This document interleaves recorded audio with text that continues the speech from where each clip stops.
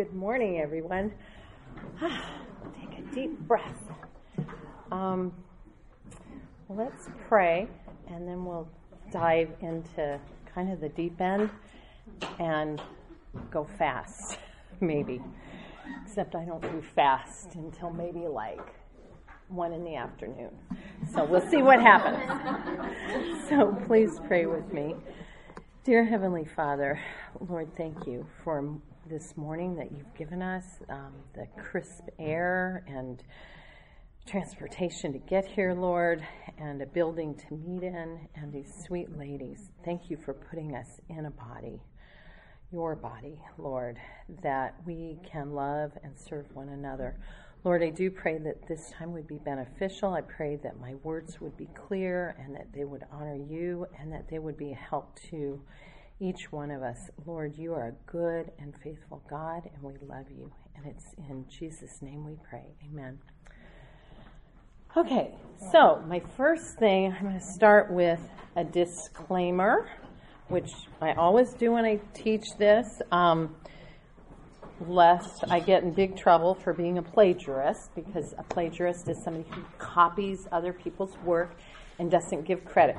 If you give credit when credit is due, then you're just a researcher. So I'm a researcher, and this is the book, primarily, which is Peacemaker by Ken Sande. I know we have it on the book table, and it's, to me, it's one of the best resources of just kind of looking at the different aspects of peacemaking. These are back on that table. And this is just a handy thing to keep in your Bible. That is this book kind of condensed in this piece of paper. I'm not going to go through this.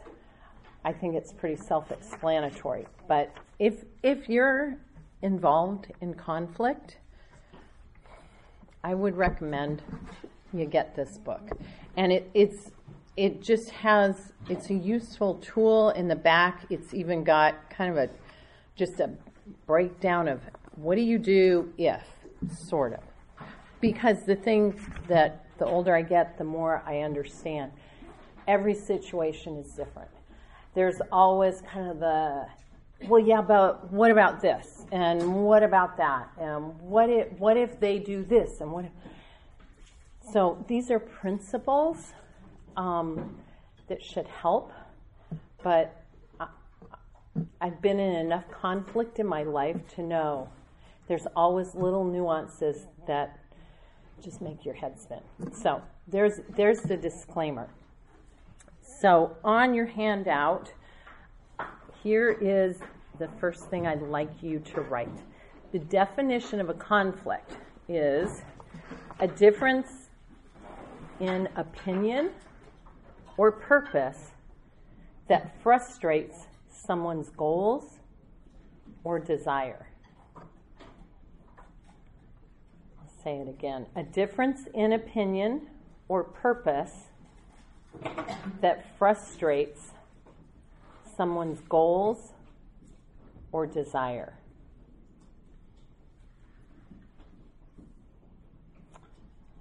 And I'm going to rattle off the 4 primary causes of conflict. I don't know if you want to try and copy these down. You probably not. There's misunderstandings resulting from poor communication, differences in values, goals, gifts, expectations, interests, or opinions, competition over limited resources such as time or money, and then many, probably if not all, by sinful attitudes and habits that lead to sinful words and actions. So it's misunderstandings, differences, competition, and then just plain old sin. I mean, and you could probably just say sin, and you cover it. One of the things that I think is the most important thing to remember is on your handout, and it's the next quote, and this is from Sande. See conflict as a stewardship issue Stewarding means viewing conflict not as an accident or an obstacle, but as an opportunity. Stewarding means focusing not on specific results, but upon dependent, faithful obedience from a heart of worship that wants to glorify God. I think that sums up how we want to view conflict. And I think you could cross out conflict and put in suffering or trials. We need to maybe just cross out conflict and say life. We need to see life as a stewarding issue. God has given us this life to steward, and how are we doing with that? So conflict started, we see it in Genesis 3. Then we see the first murder, and sin and pain and conflict are going to continue until the Lord returns. We know there's conflicts, okay? There's fights and quarrels in our homes, in our workplaces, in our neighborhoods. How about social media? If you guys, okay, I told the Thursday group this too. So if you want to know about conflict and you're thinking, well, life seems okay, there's not that much conflict. Okay, read the newspaper. Or just go, if you have the Nextdoor app, okay? Read the comments. People fight over the dumbest things. One that just struck me as kind of comical was somebody said, try this new barbecue place. It's the best. The next person, I'm not kidding. The next person said, well, I like, which actually this person is correct in my opinion, Little Miss Barbecue over by the airport. It is the best barbecue in the whole wide world. And that's what they said. The person who said they liked the new barbecue place then piped in with, well, to each his own. And then, this is over a barbecue restaurant. And I'm just like, oh, so it's everywhere. So if you're thinking life is just grand and there's no conflict, go to social media and take a peek. But you know what? Why we shouldn't be surprised. We should probably be more surprised when there's not conflict over things. Because we live in a fallen world. We live amongst fallen people, and there is sin. James 4 says, verse 1, what is the source of quarrels and conflicts among you? Is not the source your pleasures that wage war in your members? Pleasures, another word, would be desires. Isn't it your desires? Isn't it my desires? You lust and do not have, so you commit murder. You are envious and cannot obtain, so you fight and quarrel. And we're not, as the church, immune. Becoming a Christian didn't mean that conflict would disappear.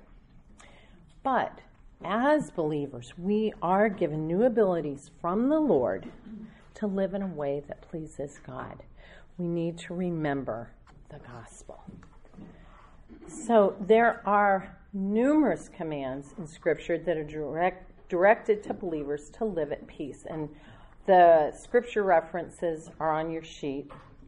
I'm just going to read a few. The one that I remember all the time,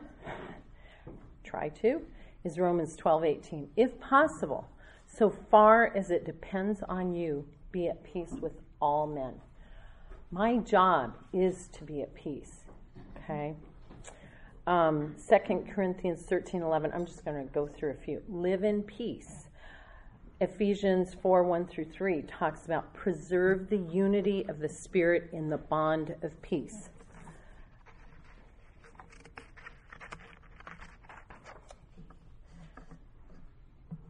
Second Timothy 2:22 says, now flee from youthful lust and pursue righteousness, faith, love, and peace. We are called to pursue peace as far as it depends on me. Live at peace with all men. And one kind of shorthand way to remember this is, what did Matthew say was the greatest commandment? Or what did Jesus say? It's in Matthew. It's early. And it boils down to love God, love your neighbor.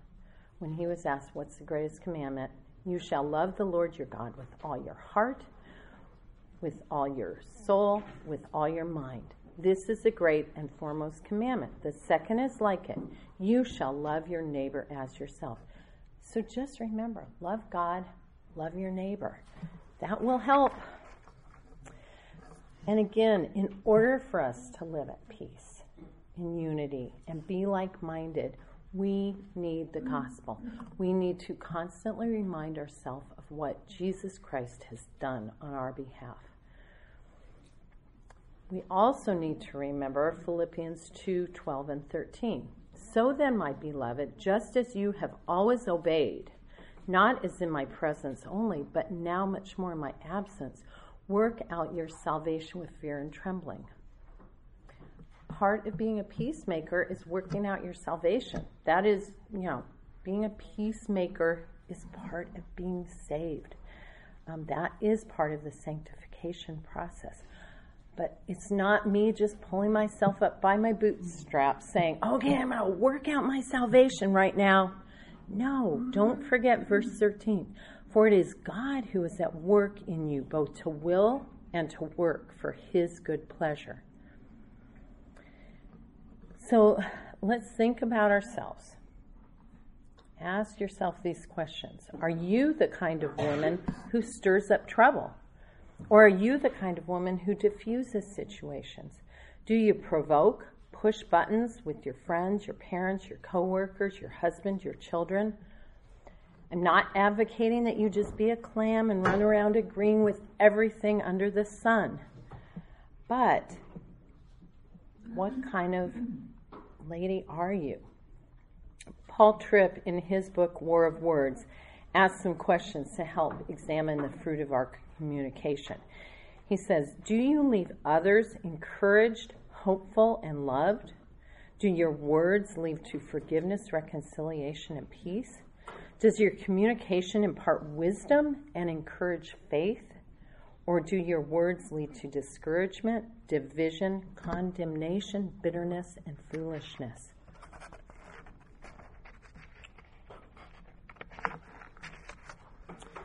So next on your handout are some preventative verses that are listed. Choking. It's our theme verse for Wellspring, Proverbs 4:23. Above all else, guard your heart, for it is the wellspring of life. We need to guard our hearts. Proverbs 10:19. When words are many, sin is not absent, but he who holds his tongue is wise. And those verses in Proverbs there's just a lot that deals with our speech. Proverbs 18:2, the tongue has the power of life and death. Our words can build up or tear down. I'll read one last one from Proverbs. Proverbs 26:17 through 23. The picture is... I love this picture. Whoever meddles in a quarrel not his own is like one who takes a passing dog by the ears. And I have the picture of the rangy, scary dog, me holding it by the ears, and it's obviously going to bite me. That's what it is to meddle in a quarrel not our own. And if you've had that happen, that's what it feels like. They just grab the dog. Or I just grab the dog and I'm holding it by the ears. What am I expecting? Verse 18 says, like a madman who throws firebrands, arrows, and death is the man who deceives his neighbor and says, I was only joking. For lack of wood, the fire goes out, and where there is no whisperer, quarreling ceases. As charcoal to hot embers and wood to fire, so is a quarrelsome man for kindling strife. The words of a whisperer are like delicious morsels. They go down into the inner parts of the body. Like the glaze covering an earthen vessel are fervent lips with an evil heart. Those are pictures of somebody stirring up strife and causing trouble. Romans 14:19 says, "So then let us pursue what makes for peace and for mutual upbuilding." That is a command. We are to pursue what makes for peace and mutual upbuilding. We are called to be peacemakers. And I just want to encourage, if you're in a place where you kind of know trouble's coming, 1 Peter is a good book of the Bible to put your nose in. And I'll just read this, and it was from a commentary. I don't know which one, so I can't give credit, but I didn't write this. This book was written to encourage suffering believers in Asia Minor to stand firm for Christ in the midst of persecution. When we're in the midst of persecution, whether it be from friends or family or enemies, our response can be and cause strife and trouble. It was written during the persecution of Christians under Nero's reign. The intent of this letter was to strengthen believers in the midst of the suffering and persecution they were facing. Peter's message continues to speak to modern believers, reminding us of our heavenly hope and eternal inheritance in the midst of our sufferings. And I want to encourage you, if you're struggling with being contentious, go back and re-listen to Melissa James's message on Proverbs 14:1, and she had your homework the fill in the blank that she gave you. This is great because she gave how to fight contention, and she gave. That was on page, where is it? Now I can't find it. I had it. Oh, here we go. On page 6, fight contention. Okay, contention is just being a troublemaker. Remember God's character. Always think the best. Don't underestimate your own sinfulness. Ask the Lord to show you what pleases Him in your speech and what does not. Cultivate a heart of thankfulness. Continue to look in Scripture for instruction in God-honoring speech. If you're struggling, her message was out of the ballpark. So I would encourage you to go back and listen to that. So now back on your handout, here's our definition of peacemaking. Responding to conflict biblically. So, responding to conflict biblically. And remember, a conflict, you've got it written at the top of your page, a difference in opinion or purpose that frustrates someone's goals or desires. So, responding to a difference in opinion or purpose that frustrates someone's goals or desires biblically. So, we want to respond biblically. That's what God has called us to do. So we're going to look at two different aspects of peacemaking. First, when I'm the offender, when I have sinned, when it's my sin, what do I do? So I want to start by reminding us that there are what Jay Adams has called heart sins. And these are the ones that don't grow into full-blown sin against another. There are sins like lust or envy or covetousness. These sins need to be confessed to God. Okay, so if I'm coveting something, I don't need to go tell you, hey, I'm coveting your fill in the blank. I need to confess that to God. Okay, so if it stays within my heart, now I may need to go to a friend and say, I'm really struggling with coveting. Will you help me? But I don't necessarily need to go to the person and let them know that I'm coveting or envious of them. Here's the biblical pattern. It's to confess your sins to as wide of an audience that you have sinned against. So if I'm thinking sinful thoughts about someone, but it doesn't grow into full-blown sin, I confess it to God. On the other hand, if I say something unkind to or about that person, then I need to confess to God and to the other person. And also another little reminder, there's a big difference between a mistake and sin. If you make a mistake, you say you're sorry. When you sin, you seek forgiveness. So here's some counterfeit confessions. I'm sorry. I lied to you. And I lied to you. I'm sorry. You can hear. All that does is expresses a feeling. It asks nothing of the other person. How about an apology? I want to apologize. Well, what is an apology? It's a formal justification or defense. So if I come, I want to apologize to you. And this kind of technical, but this is on my side, okay? But if I do that, I'm just giving you a defense. I lied to you because if I told you the truth, you'd hate me, okay?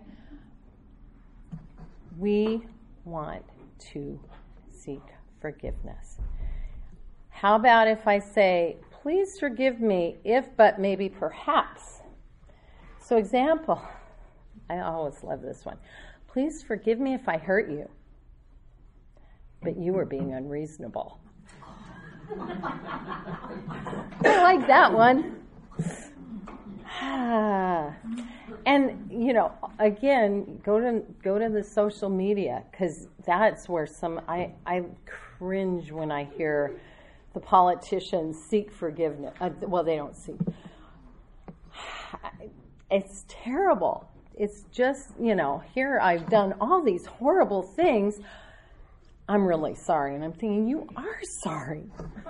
How about this one? I'm sorry if I hurt you, but you were difficult to get along with. I mean, that's kind of sometimes what we do. So when I'm the offender and I want to do this biblically, how do I confess my sin? Immediately. When you realize you've sinned, you want to confess your sin to the person, first to God, but then horizontally, immediately.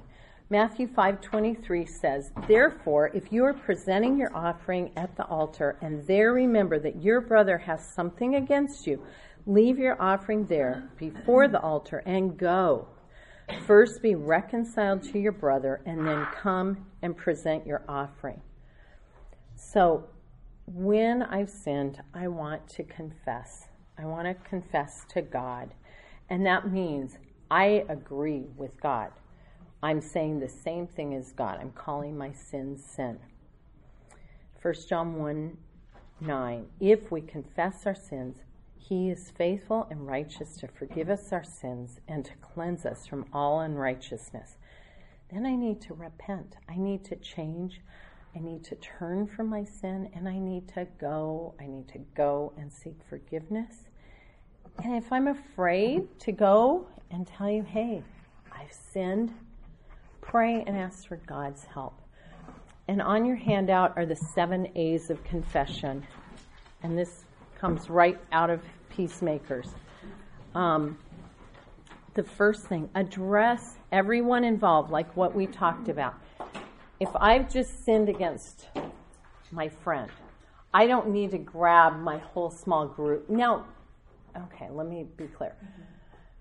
So if I've sinned against my friend just one-on-one, I need to just address her. But let's say I'm in small group and I've sinned against her in front of everybody. I need to, as best I can, haul everybody together and seek their forgiveness. Sometimes we need help figuring out, okay, what do I need to do?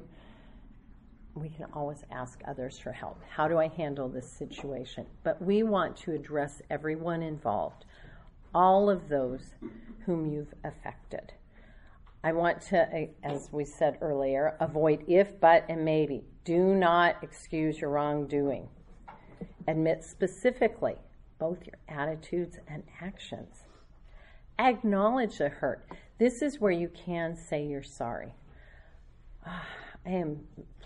please forgive me for saying those unkind words to you. I am really sorry that I did that. That's okay. But say, will you please forgive me? Accept the consequences, such as making restitution. If I've stolen money from somebody, I need to pay it back. And alter your behavior, change your attitudes and actions. And depending on the relationship, it may be even saying, I'm really going to work on being more kind in my speech. Will you help me? And ask for forgiveness. That's key. Remind yourself of the gospel. You can change and be more like Christ. And the reason you can do it is because of what he has done. Confession is saying to another, you're right. I did wrong you. I did sin against you. It's admitting that what's been charged is true. In the final analysis, true confession is agreement with another that is in agreement with God's word. Stick entirely to your own sin when you're seeking forgiveness. That's critical because it's real easy to do I got angry at you, please forgive me, but it's your fault because you are being a jerk. I mean, that is not seeking forgiveness. So that's when I realize I've sinned, okay? But what about if someone comes to me and tells me that I've sinned and I agree? That's pretty easy, okay? But a reminder, be approachable. That's important in our everyday relationships, especially those in our homes, our workplace, our church, our small group, our discussion groups. Be approachable. And this is on your handout. If someone comes to you and says, hey, you've sinned, and you're like, oh, you're right. Thank them for coming to you. It's not easy. Ask them to forgive you. Confess your sin to God. Thank the Lord for his mercy to you in revealing your sin and for paying the price for that sin. And then repent. We need to change. Now it gets a little bit trickier if somebody comes to me and tells me I've sinned against them and I don't agree. And this quote from C.J. Mahaney's on your handout, and this was from his book on humility. Don't be put off when a friend's observations may not be 100% accurate. I found that there's truth to be gleaned at times even from an enemy's critique. Humility doesn't demand mathematical precision from another's input. Humility postures itself to receive God's grace from any avenue possible. Now, if you guys are anything like me, it's that mathematical precision that gets me every time. Because if somebody comes to me and they say, well, do you remember on Tuesday when you said that to me? I'm like, I said it on Thursday, so you're wrong.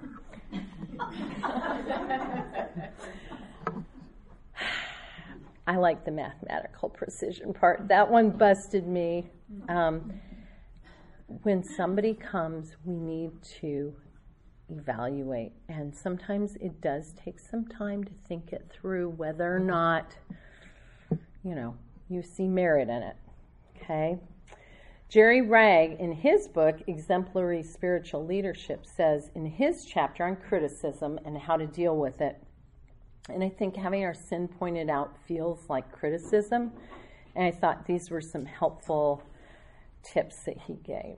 Learn how to listen. Don't just hear, but listen by showing genuine interest in what's being communicated. Ask questions when clarity is needed.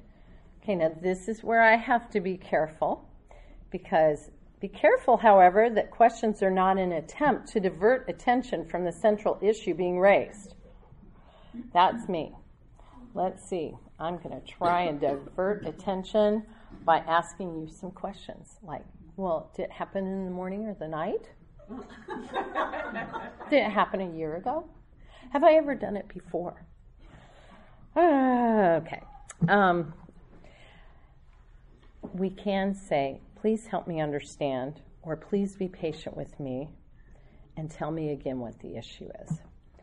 There's kind ways of doing it, and then there's the sinful way.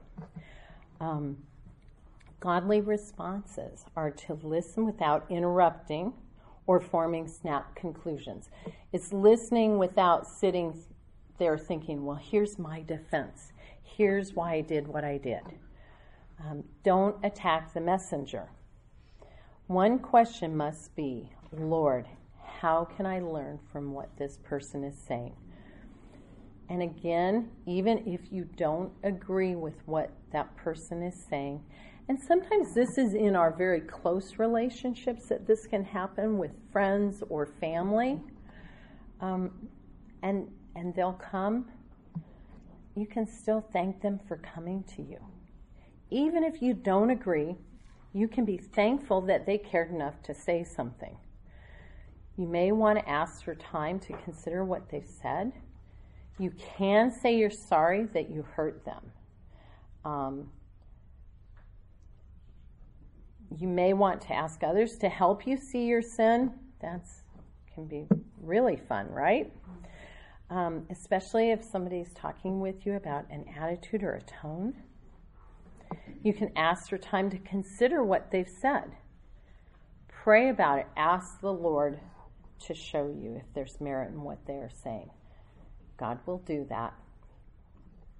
And then follow up with them. Don't tell them, well, let me think about it, and then run and hide and move to Tennessee. Don't do that, okay? Do you view the people in your life as instruments in the hand of God? Because I believe somebody coming like that, they are an instrument in God's hands that He will use in your life. Now, here's where, again, it is a little tricky if you don't agree. J. Adams says, one must never confess as sin what he is not sure biblically is sin, nor should he confess to sins that he does not believe he has committed, merely in order to appease another who has charged him with wrongdoings. Confession must be the genuine, heartfelt conviction of the repentant confessor. And that's, like I said, that's where it can get a little bit difficult, is if you're not seeing it and they're telling you, here's where you've sinned. It's wrong to just say, okay, well, please forgive me. And that's where, please forgive me if, comes in. You throw in the if, perhaps, but, or maybe. I think it's appropriate, though, to take time to pray and consider if there's merit, and then go back. If there's not, it may be just saying, I'm not seeing this, but I will continue to pray. Okay? So what about, now we're going to switch gears again. What about when I've been offended? Somebody has sinned against me. They've come to me and they've asked me to forgive them. What's required of me? And another reminder, even if they don't ask forgiveness perfectly, okay, maybe they say, I'm sorry, and they don't say, will you please forgive me? Or maybe they throw in an if or a maybe or a but they're really seeking my forgiveness in their attempt. Maybe it's not that mathematical precision I would like, but they're seeking forgiveness. What do? We grant them forgiveness, okay? Matthew 18:21 through 35 is the key passage. And we're not exactly there yet, but I'll just say it. If you're struggling to forgive, put your face in Matthew 18 and read the parable of the unmerciful servant and remind yourself what God has done for you. And I'm going to go ahead and read it. Then Peter came and said to him, that's to Jesus, Lord, How often shall my brother sin against me and I forgive him? Up to 7 times? And remember, that's like double plus 1, what the law required. So Peter was kind of, as Peter does, which Peter's like one of my Bible heroes because he just kind of gets in trouble a little bit. So I understand that. But he's being really generous. Like, okay, Lord, I'm really going to be a big forgiver here. What do you think? And what does Jesus say? He says, I do not say to you up to 7 times, but up to 70 times 7. Okay, so mathematical precision at 491 times, I'm done, I'm not forgiving you again. No. What Jesus was saying is unlimited forgiveness. And then he goes on and says, for this reason, the kingdom of heaven may be compared to a king who wished to settle accounts with his slaves. When he had begun to settle them, one who owed him 10,000 talents, and that's like an unpayable debt, was brought to him. But since he did not have the means to repay, his Lord commanded him to be sold along with his wife and children and all that he had, and repayment to be made. So the slave fell to the ground and prostrated himself before him, saying, have patience with me, and I will repay you everything. Remember, it's an unpayable debt. He can't pay it back.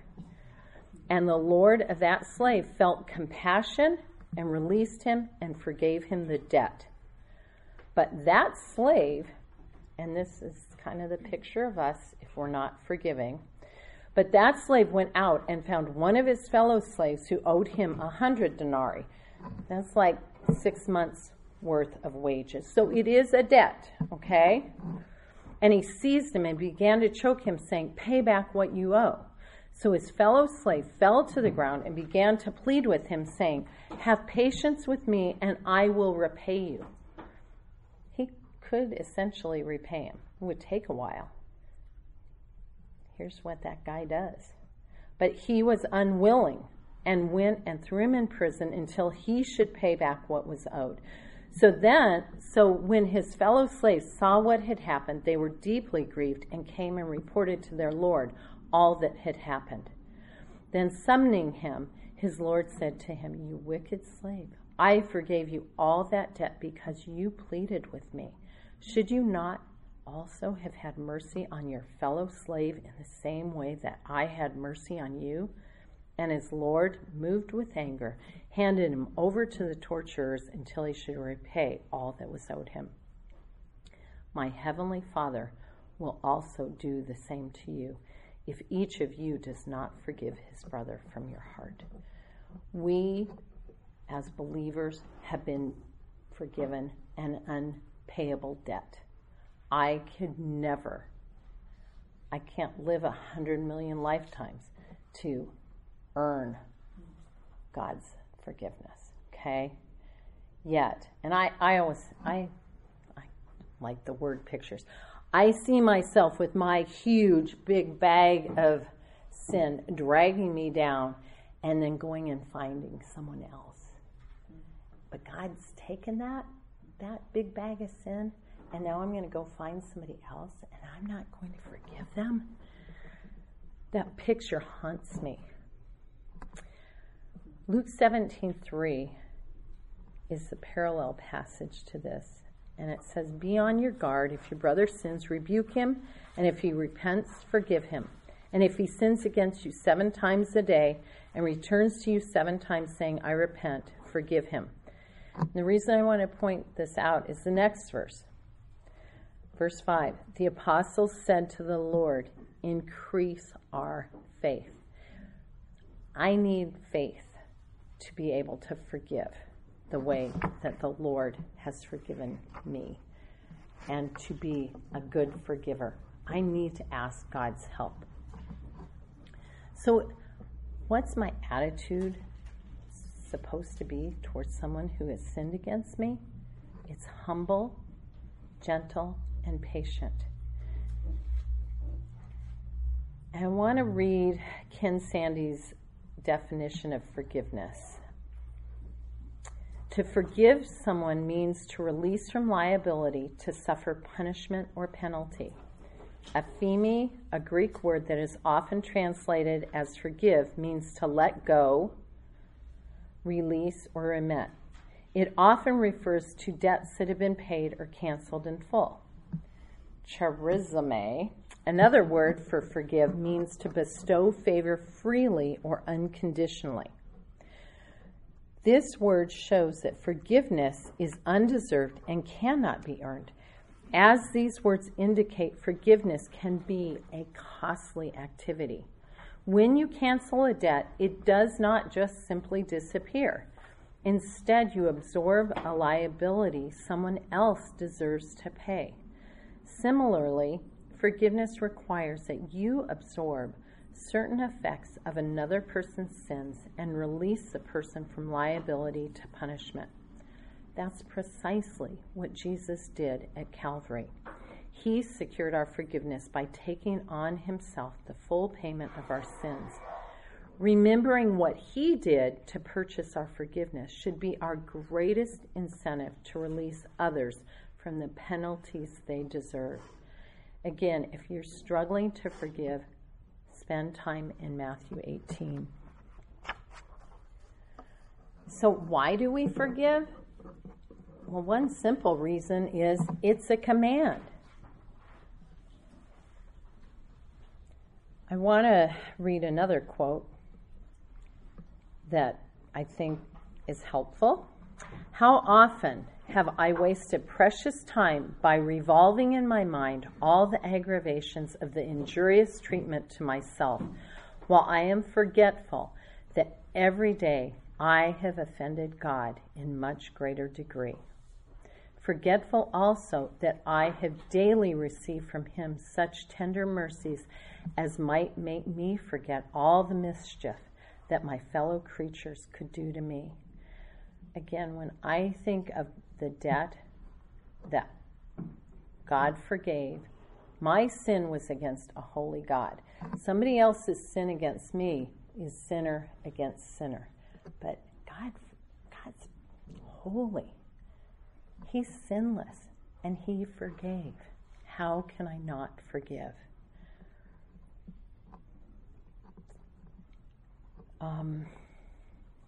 So what about when someone else is offending? Okay?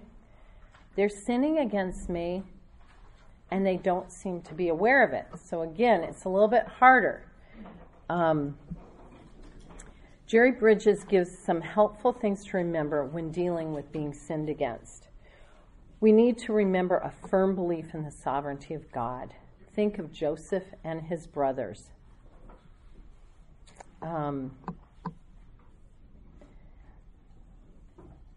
Though the actions may be sinful in themselves, think of Joseph's brothers. God intends them for my good. Genesis 50:20 says, "As for you, you meant evil against me, but God meant it for good." Remember, a diligent pursuit of brotherly love that covers a multitude of sins and does not keep a record of wrongs. Pray that God will enable you to grow in love. Love is not easily angered. And a humble realization that in comparison to my brother's sin against me, I am the 10,000 talent debtor to God. That helps me to be able to forgive. So we have some options when someone is sinning and they're not aware of it. I can choose to overlook the sin. And there are some offenses that should be overlooked. Remember, Proverbs 19:11, "A man's discretion makes him slow to anger, and it is his glory to overlook a transgression." 1 Peter 4:8 says, "Above all, love each other deeply, because love covers over a multitude of sins." That should be our attitude. Our heart should be to cover sin. But sometimes the other person's sins are too serious to overlook. And again, the peacemaker gives some suggestions how to make that determination. And these are on your sheet. Is it dishonoring to God? If someone who professes to be a Christian is behaving in such a way that others are likely to think of less of God, His church, or His word.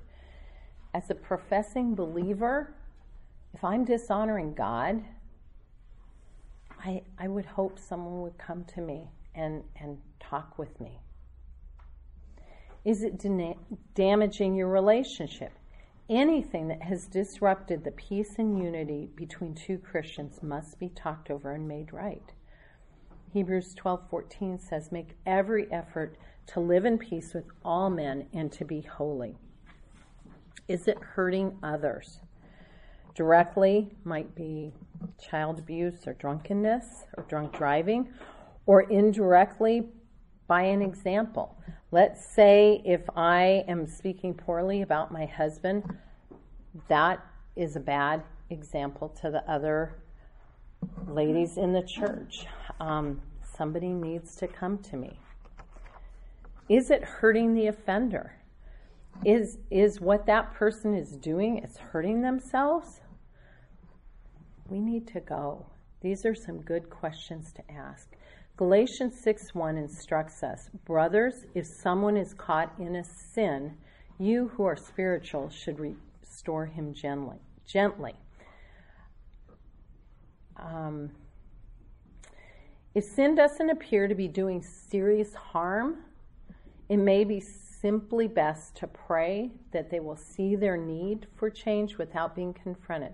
But if, on the other hand, it is dragging them down, I think we need to go and we need to help. And we need to be instruments in God's hands in that way. We need to be careful. We're not the fourth person of the Trinity. If you need to go seek counsel, if you're not sure, should I go, should I not go? If you go, ask someone to help you. Do your best to flatten out the details so that the other person isn't aware of who you're talking about, because then it can become gossip. Something else to consider, is this a pattern or is it a one-time thing? And it might help you as you think through whether or not you should go. If you were the one doing what that person is doing, would you want someone to come say something to you? Is it loving not to go? If you have something to gain, you need to really check your motives. Think about your timing. If you know the person's exhausted, that's not the best time to have that conversation. And my husband advises, don't have a 30-minute or 60-minute conversation when you have 5 minutes. It doesn't go well. So make sure you allow for enough time. And the other thing, too, is make sure you're talking about sin and not a preference. And again, that can get a little, sometimes we think something is really a sin when in reality it's a preference. So pray about it. Ask the Lord, look to Scripture. Is this really sin? Or is this just, I don't like it? So if I decide I need to go, okay, I've come to the place where I love this person, I'm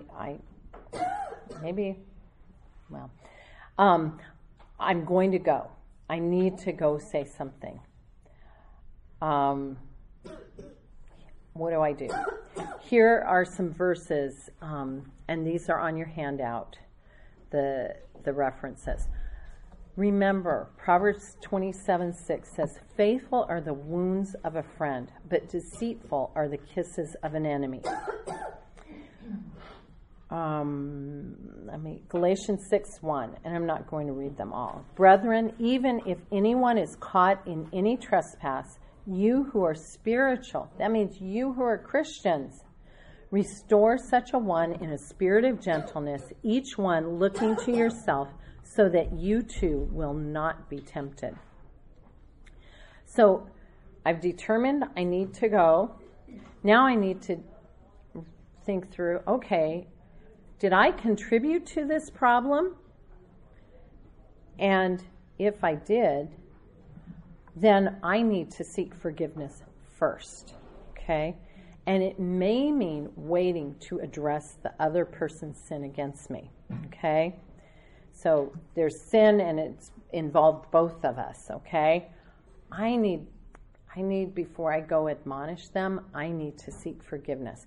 Matthew 7:3-5. Why do you look at the speck of sawdust in your brother's eye and pay no attention to the plank in your own eye? How can you say to your brother, let me take the speck out of your eye, when all the time there's a plank in your own eye? You hypocrite. First, take the plank out of your own eye, and then you will see clearly to remove the speck from your brother's eye.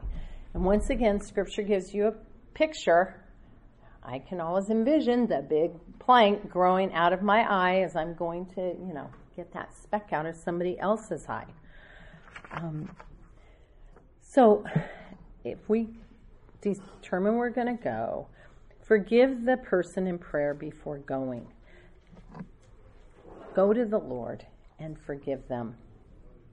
That helps you to be ready to grant forgiveness. When we determine we need to say something, we need to go graciously and tentatively. Again, Ken Sande says, unless you have clear first-hand knowledge that a wrong has been done, give the other person the benefit of the doubt and be open to the possibility that you have not assessed the situation correctly. I'm aware of a situation where a pastor's wife, not one of the pastors here, but she was confronted. Well, they actually didn't confront her, but they went to someone else because they saw her out with a man that wasn't her husband. And so they were very upset. Rather than go just say hello to her at the restaurant and get introduced to her brother, they went to someone else to find out who she was out with. We need to, let's say I hear Tom screaming on the phone at somebody. I maybe need to find out, Tom, did they have a hearing problem? What's going on? We need to not assume that we know. We are not God. We are not omniscient. Proverbs 18:17, the first to plead his case seems right until another comes and examines him. Now, if you see someone, shoot somebody, well, there you go. That's an example of a clear first-hand knowledge. Well, sort of, because maybe the other person had a gun. I don't know. So just don't think you know everything, okay? And remember, my attitude needs to be humble and gentle and patient. So if I go and they agree with me, they see that, yes, that was sin, what do? If they seek my forgiveness, I will grant them forgiveness. I will forgive. I will not dwell on the incident. I will not bring it up again unless admonishment is needed. I will not talk to others about it and gossip. And I will not allow this incident to stand between us or to hinder our relationship. Okay, that's easy. I've gone to them. They've agreed. They've sought my forgiveness. Okay. What about when I go and they don't believe it's sin? And it's within the church family. And I'm just going to have you, I'm going to write down on your sheet the churches, our churches, Grace Bible Church's biblical convictions, number 6, deals with church discipline. You can go on the website and it's number 6. I think if you type in convictions, it will pull them all up. And it walks through Matthew 18, church discipline. Step 1 is that going to them once, okay? Then step 2 is involving somebody else. Now it keeps going on. They're not repentant. It continues. The sin continues. We may, at that point, need to involve the elders. Then step 3 is telling the church. And then after that, depending how that goes, step 4 is telling the church again to view that person as an unbeliever. Hopeful for step 5, which is the person repents and comes back and we have a party. Okay? So for more detail, you can go there. You can talk to the elders if you're in that kind of situation. So, okay, what do I do now towards this unrepentant offender? Has God given me a pass? And now I get to sin boldly and I can be ugly back? No. Luke 6:27 through 36 is helpful. I may want to, even though maybe they're not saying they're my enemy, but if I can put them in the enemy camp, because now if I put them in the enemy camp, guess what? I can fight and I can be ugly. Oh, no. What does God's word tell us? If they're my enemy, I need to do good to those who hate me.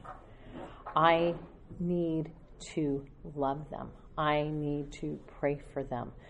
Luke 6:27 through 36 is how I need to treat them. On your handout, I need to control my tongue and continue to say only what is helpful and beneficial to others. I need to seek counsel, support, and encouragement from spiritually mature advisors. I need to, and this is hard, keep doing what is right no matter what others do to me. Recognize my limits by resisting the temptation to take revenge and by remembering that being successful in God's eyes depends on faithfulness, not results. And I need to continue to love my enemy by striving to discern and address his or her needs. So I want to take a quick look at an example of conflict that we find in the Philippian church.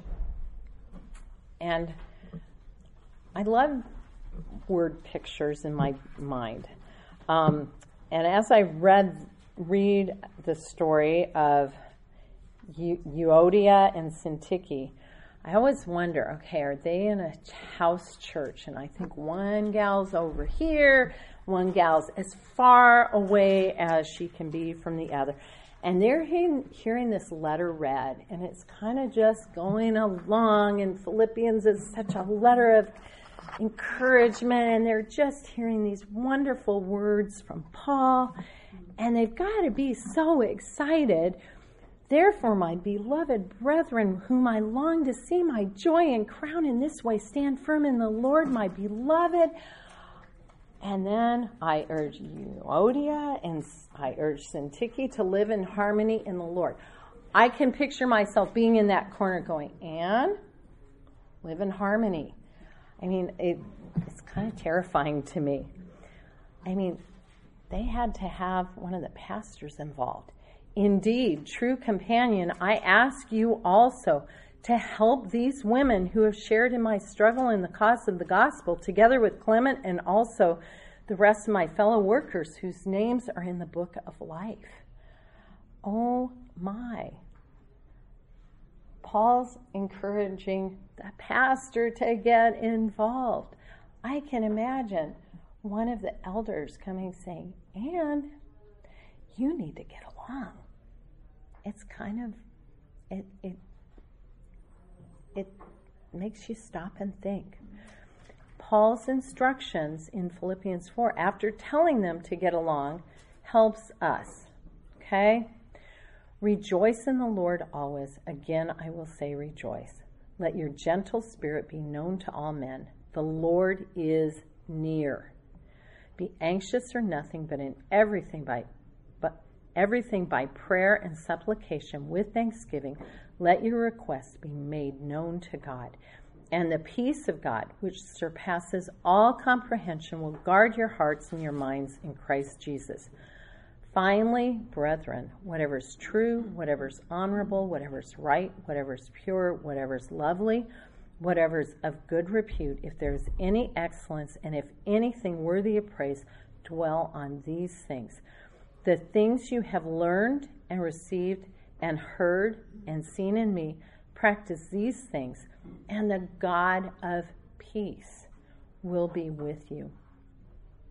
So how do you develop a godly attitude towards conflict based on Philippians 4? And this is on your handout. Rejoice in the Lord always. Let your gentleness, your reasonableness be evident to all. Be open and teachable. Remember, the Lord is near. If you're in Christ, the Lord is with you, even if it doesn't feel like He is. Replace anxiety with prayer. Seek the Lord in the midst of your conflict. And God's peace will guard your heart and mind in Christ Jesus. And then think on what's true, honorable, right, pure, lovely, praiseworthy. No vain speculation. Think on the right things.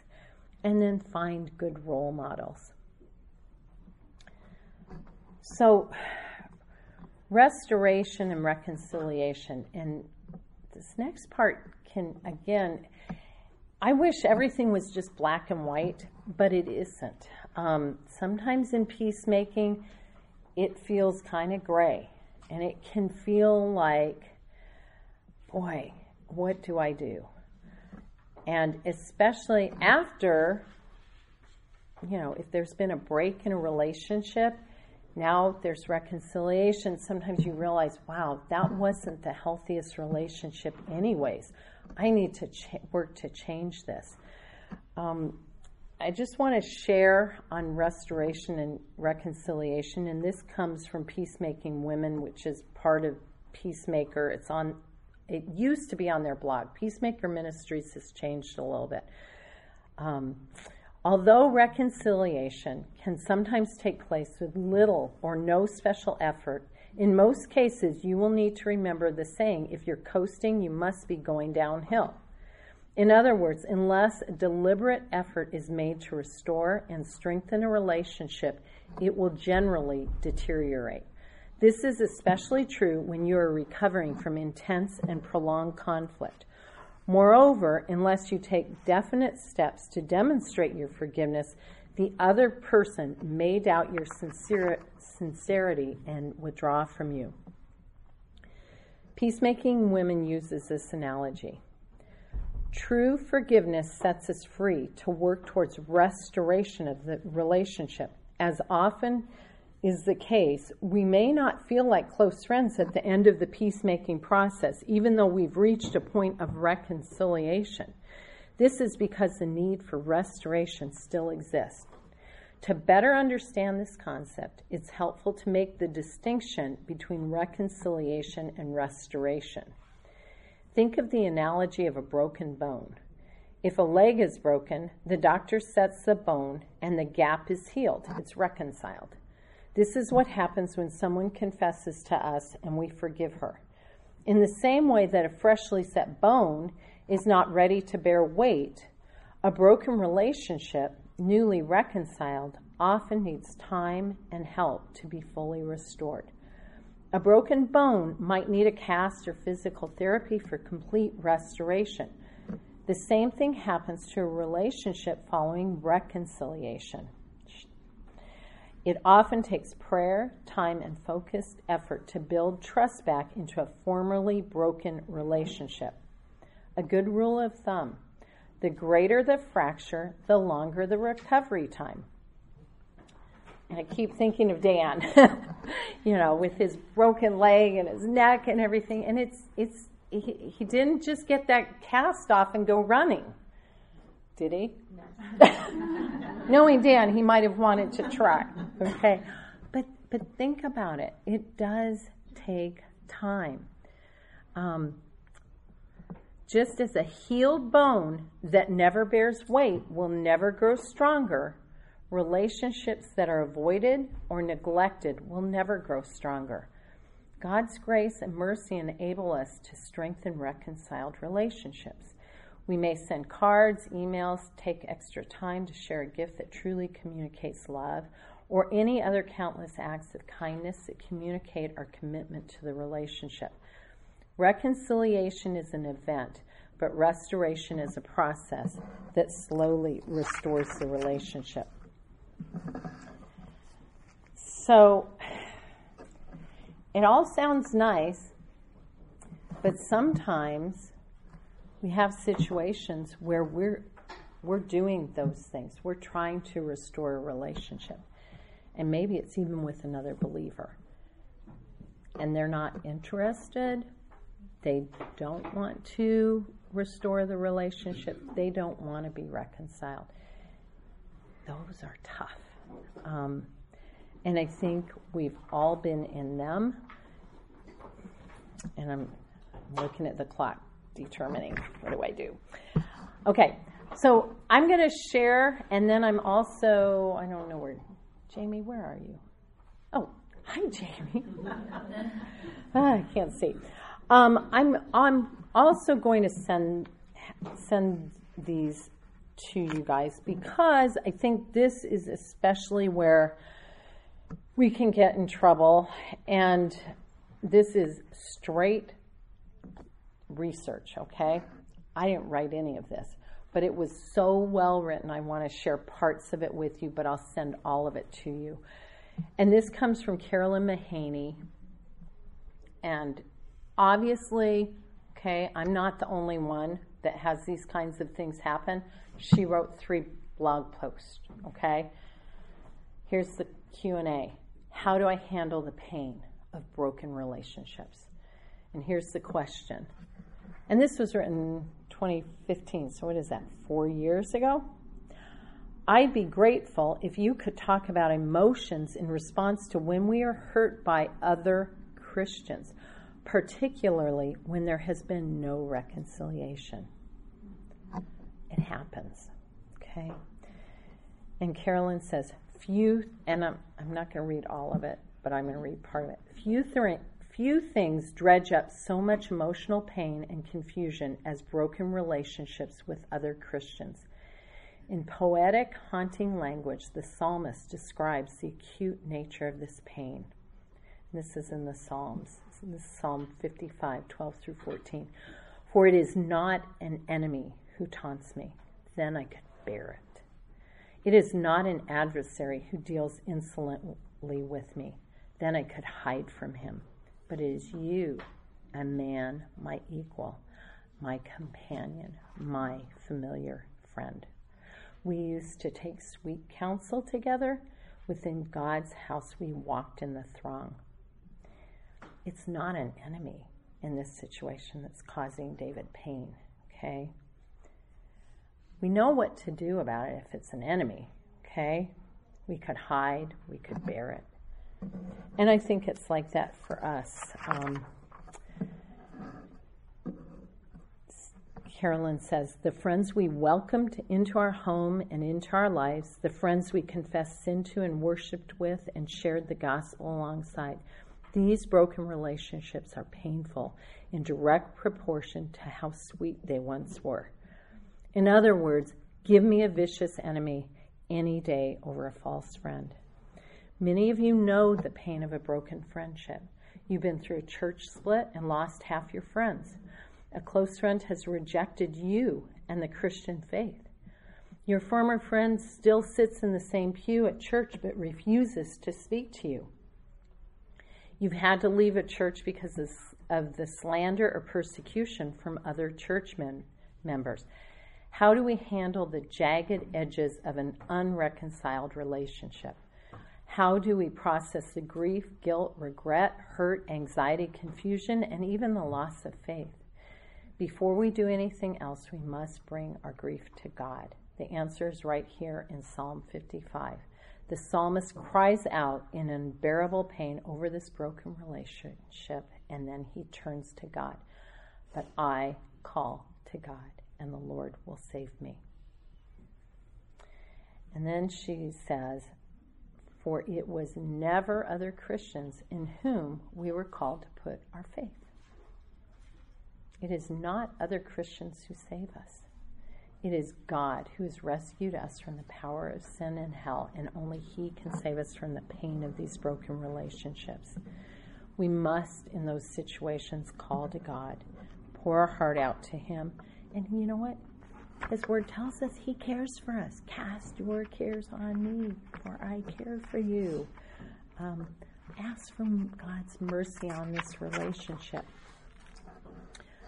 And then Carolyn says, who, after all, knows more intimately the pain of false friends than our Savior, Jesus Christ? He's been through it, only way worse. Okay? Mine is this big, huge. Okay? Remember, Jesus is our comforter. Okay. All right. I'm going to go for just... I will send these to you.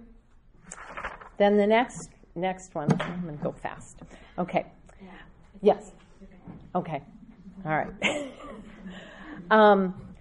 But I will, I'm not reading all of it. I'm reading part of it. But these 3 articles, I think, are hugely helpful. So then she gives, what do we do?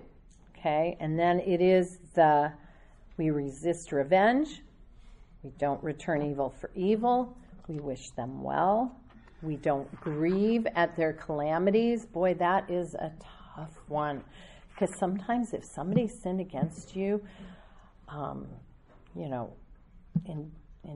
a business relationship, I know this, another company does something against your company, and then you hear, yeah, they got in a car accident. It's like, yeah, ooh, no. Don't do that. Okay? And we can do that with our friends. Don't grieve at their calamities, or our former friend. We need to pray for their welfare. We need to seek reconciliation as far as it depends on you. Come to their aid in distress. Maybe that former friend, you find out down the road that they're in grave difficulties and you have an opportunity to help. That may be something the Lord would have you do.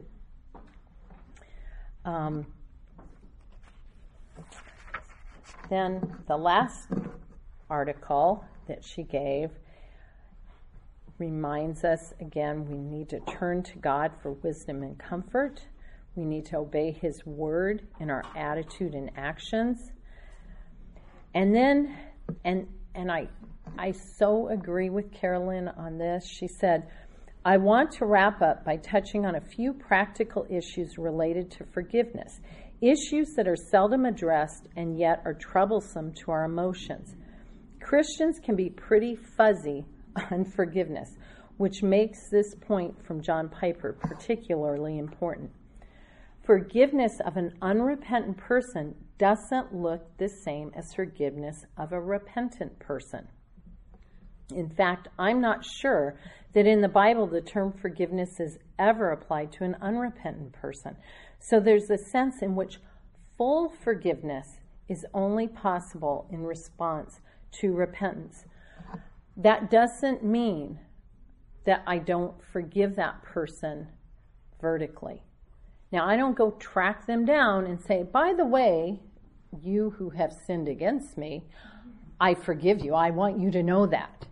No, you go to the Lord. And then if that opportunity comes and they come and say, you know what, I sinned against you. Will you forgive me? You don't say, well, I forgave you 5 years ago. I just need you to know that because I'm super wonderful, best Christian ever because I forgave you. We don't do that. But you know what? When they come, you can be in that place of, you know what? Yes, I forgive you. Because you've already dealt with it with the Lord. Okay? So what do we do when there's no repentance to respond to? Or how do we respond when someone talks and acts as if they've not sinned against us? Do expressions of affection from someone who has betrayed us mean we should all go back to the way things were? In this post, I'm considering these questions in light of sins by another Christian, such as slander, hostility, cheating, stealing, lying, or deceit. Given our fuzziness on forgiveness, we need to press in and better understand what Scripture says about forgiveness and friendship, and also what it does not say. If we are to live at peace with all men, so far as it depends on us, we have to understand exactly how far it depends on us. Our question must not be, what do others expect from me? Rather, we must ask, what does God require of me?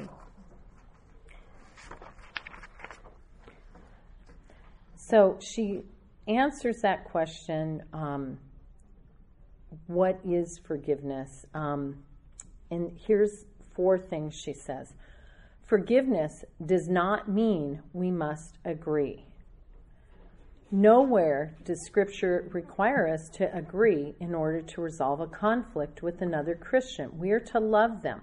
We're to refrain from retaliation. We're to pray for them, but we're not required to agree with them. In fact, we must not agree if agreeing means violating a biblical conviction. To hold your ground on a moral or ethical issue is not unkind, unforgiving, or stubborn, but it's right. It's not unchristian, but uniquely Christian.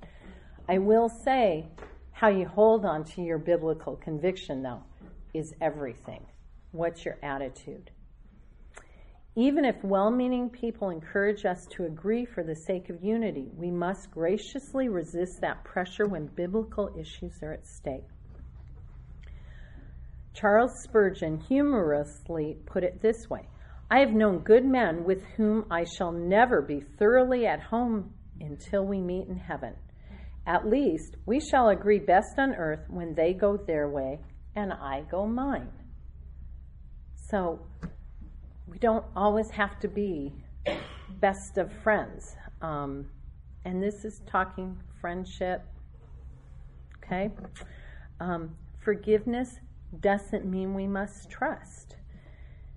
Sometimes people equate forgiveness with, well, now you have to trust me. No, that's not necessarily true. Piper says that we can actually say, I forgive you, but I don't trust you. And that's not rude or unforgiving. It's wise. If someone's betrayed you and shown a disregard for the truth of your reputation, you're not obligated to trust them again. And the example is given of babysitting your kids. So if a friend seriously betrays me, I am mandated as a Christian to forgive him if he asks for it. But I think I would be foolish to restore him to a position of trust. I often drew the analogy with babysitting. If someone babysat my kids but neglected them, I should forgive them if they repent, but it would be delinquent to let them babysit again. Forgiveness, and this one is so tricky. Forgiveness doesn't mean we must remain close. Sometimes friendships will change, and that can be really difficult. And like I said earlier, sometimes, especially in friendship, you may find that friendship wasn't a healthy friendship, that there were things that weren't being addressed and weren't being dealt with, and maybe were taking away from your family time. I mean, there can be some situations where then you realize, wow, this wasn't the way it should have been.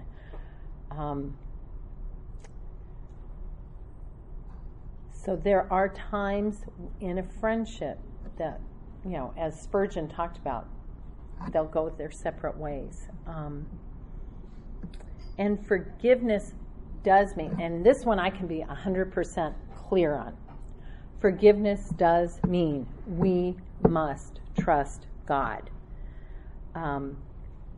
As you go through broken relationships, we need to trust God.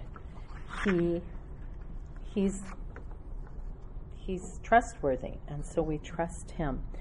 The last thing from Carolyn: God is not just showing up after the trouble and cleaning it up.